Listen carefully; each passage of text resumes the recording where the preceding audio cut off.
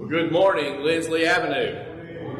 It's good to see everybody today. Sorry for our technical malfunction over there, but perhaps that means that I will put half the damage on everyone today since it's only coming through one screen. We're glad to have you if you're visiting here with us this morning. We want to make sure you know you are invited. Please stay because we're having a chili cook-off today after the services. Plenty of chili, and we want you to stay. We have visitors all the way from Hawaii who came to try out the chili here this morning. Maybe she's here for another reason, but she's here today anyway, so we're glad you're here. If you are in any way here today and have a need, if you need something to help you stay warm or to get by, we have lots of things right behind here. Please don't leave without letting us know and let you look through what we might have to improve your circumstances. So please, that's why we have some of the things we do. We want everyone to be cared for. We love everyone. The sign at the door at the front is very true here at Lindsley Avenue. All are welcome, so we're glad you're here. As I say, we've got a chili cook-off here this morning. I don't know about the city of Sausalito there. That's a lot of different chilies to try. If the judges have to try that many cups of chili today, we're going to be here a while. But we do this kind of thing because we want to see who wins. We want to engage in a contest. It's a competition to see who will win.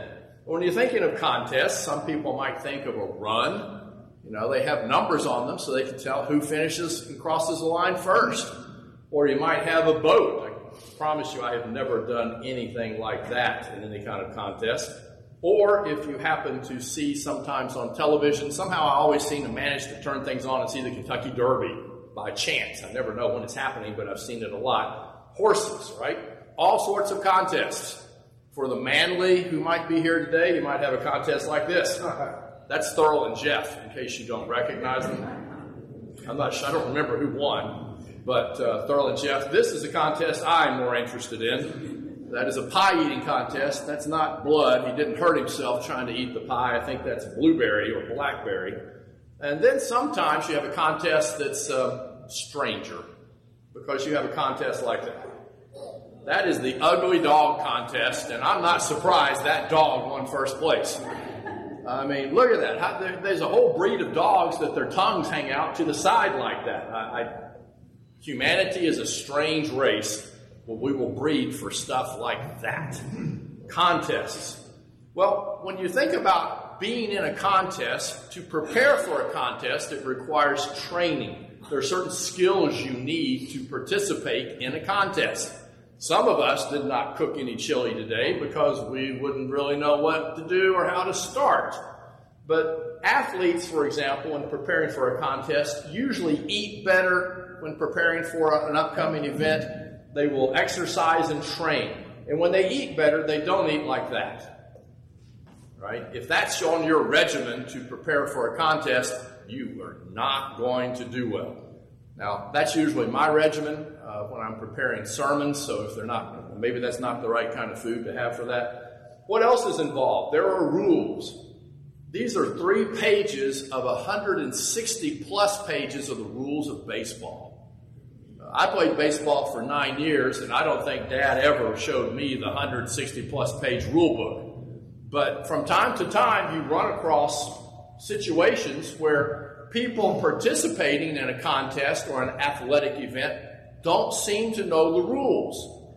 And if you don't follow the rules, you don't win. Things don't count. So the next slide, actually, I told the kids this, is for the 4 of you, Emma, Max, and you guys, right? You all ready? I want to know, I'm going to show a picture, and I want to know what's wrong. What did this participant in the contest do that was wrong? I want you to raise your hand. Don't shout out. Okay? So here comes the first picture. It's going to be right over here. Y'all ready? Yeah. Now, you adults, if you're kids, you raise your hand if you want, but I'm aiming at these 4. What's the problem with this picture? Max was first. The background was a little blurry, and also he's skipping like what else. All right, the background is blurry and he is skipping, but that's not the violation of the rule that's shown on the screen. Emma was second. You'll be third.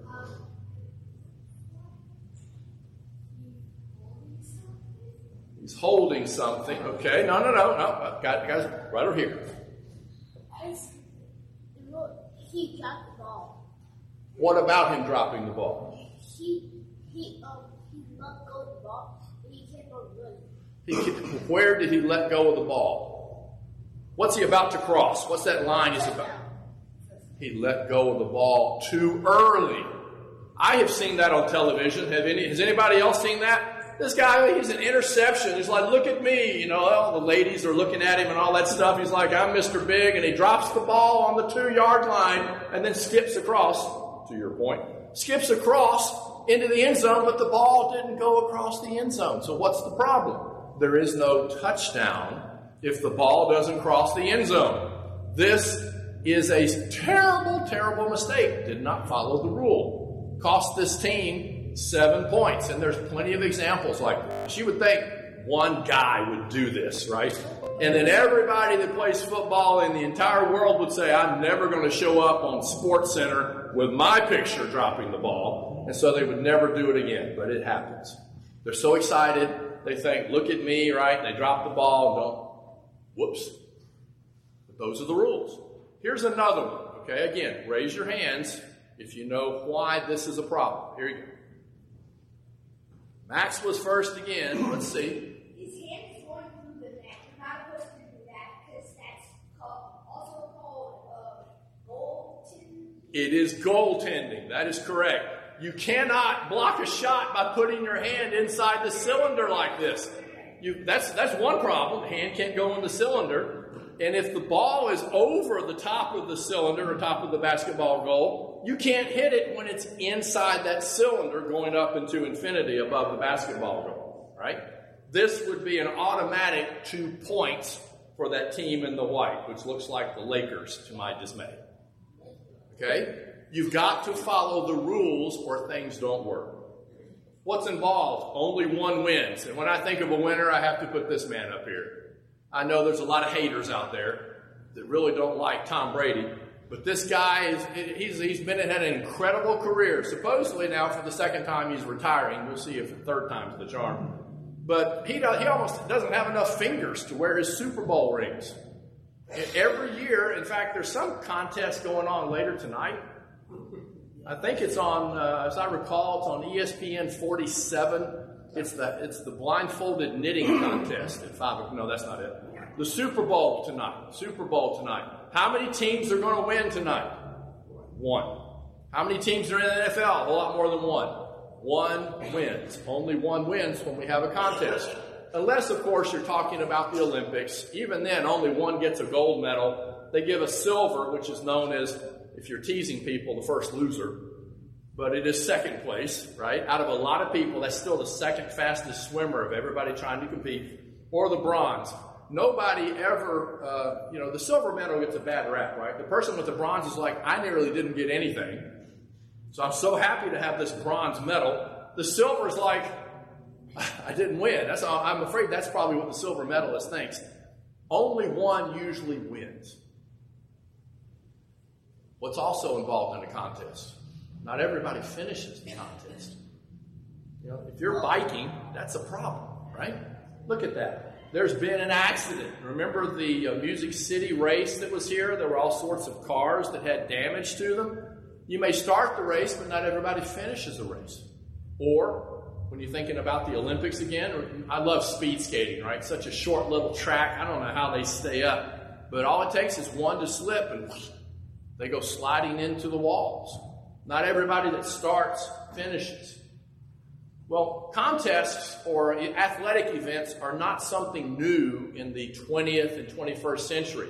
They were going on in the first century and before. In fact, the Olympic Games started a long, long time before the time of the New Testament. Paul had spent time in Corinth, spent time in Ephesus, and there were a lot of games that went on, more like our Olympic Games than football. And Paul almost certainly saw games like that when he was in these cities. He uses them as an example here in 1 Corinthians chapter 9 to teach us something very important. Here's what Laws read for us earlier. Paul says here, do you not know that in a race all the runners won, but only one receives the prize? Unless you're in the Olympics and get a silver or bronze. But there's only one first. So he tells people here in Corinth, so run that you may obtain it. Run to finish first. Every athlete exercises self-control in all things, right? We had the donuts out here. The big athletes are not in there eating 3 of those cream-filled donuts. That's not how it works. They exercise self-control and they run to receive a perishable wreath, an olive wreath, a crown of olives that will go on the head. You can see it in the statue of this individual. That stuff around the head is not braided hair. That's an olive wreath because they would have been first. We run this race to wear a crown that's imperishable, that does not decay, that does not turn brown, that does not fade away. In Paul's time, people competed at the stadiums. They trained and trained and trained in order to get something that really disappeared after a rather short time. It decayed. He then says in verse 26, I do not run aimlessly. I'm not competing without a goal. I do not box as one beating the air. If you've seen the Rocky movies, when he's getting ready to take on Clubber or whoever, right? He's doing he's making the noise, right? As he's boxing the air, there's nobody there. He's training by just going through the motions. Paul says, I'm not going through the motions here. I'm not doing this kind of thing for no real purpose. I'm in this keeping my body under control and discipline, lest after preaching to others, I, Paul says, should be disqualified. Paul spent his life, his training, his program, his exercise was to share the good news with other people. But Paul looked after himself so that even after spending all that time preaching and talking about the good news to people, he would not drop the ball on the 2-yard line and fail to cross the goal line. He had a goal, going home to God, and he worked at the goal. Some start out on their Christian journey and they just don't finish. They fall away. To quote from the idea of the parable of the sower that Jesus talked about, the parable of the soils, sometimes the cares of the world, problems that arise in our lives, the deceitfulness of riches, thinking that if I just had money, everything would be fine, cause people to quit focusing on God, or persecution. I'm a follower of Jesus. Why do these bad things keep happening to me? Right? Cause people to focus on things other than following after Jesus.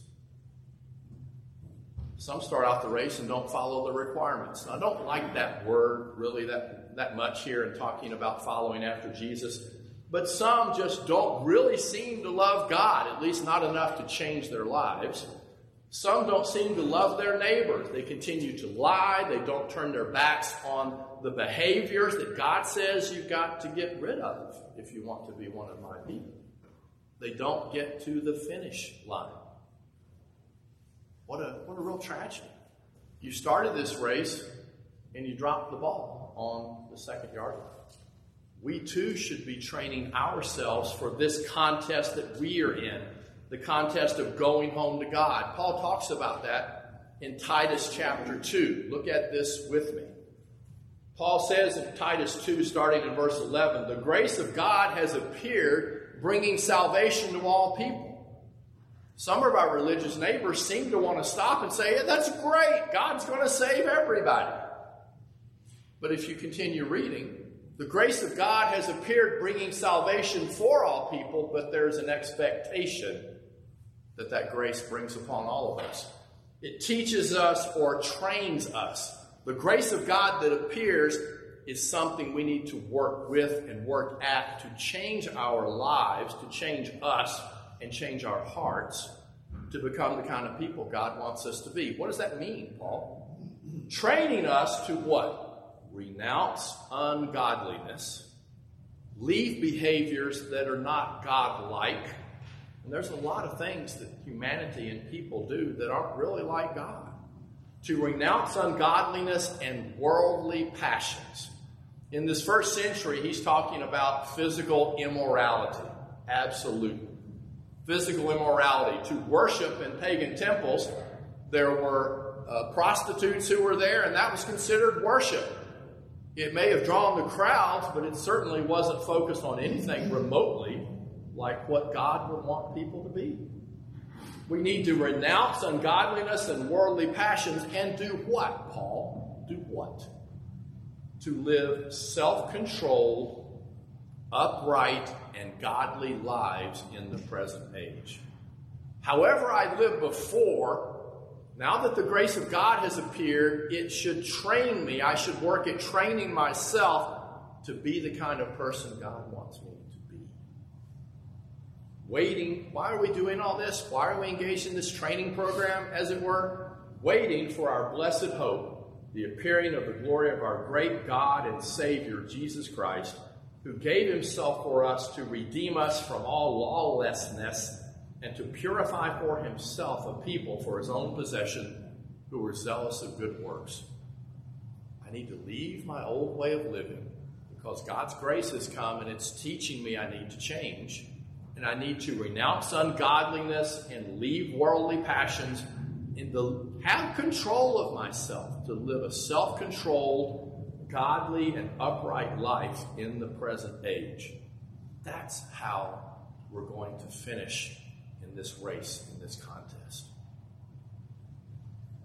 Paul later on, after going through a lot more pain, suffering, and trouble, writes to Timothy a second time in 2 Timothy chapter 4, near the end of his life, and he says that he has essentially finished the race. He maintained the fight. He finished it. He let the grace of God train him so that he would be prepared for the appearing of Jesus Christ. Look what he says to Timothy. I have fought the good fight. I have in fact finished the race. I've kept the faith. Henceforth, thereafter, or now that that has happened, there is laid up for me the crown of righteousness, which the Lord, the righteous judge, will award to me on that day, and not only to me, but to all who have loved his appearing. Remember I said before that only one wins? Tonight, both teams are not going to win in the Super Bowl. Only one team's going to win. There's wonderful news. There's not going to be simply one winner in this contest we're in to go home to God. Paul says he was expecting to receive that crown of righteousness because he had finished his fight. He had kept the faith. That crown was not only for him. Look what Paul says. It's for all who love his appearing. All of us can finish, as it were, in first place. That should be our goal as well. So the great news is in so many ways this contest that we are engaging in is already won.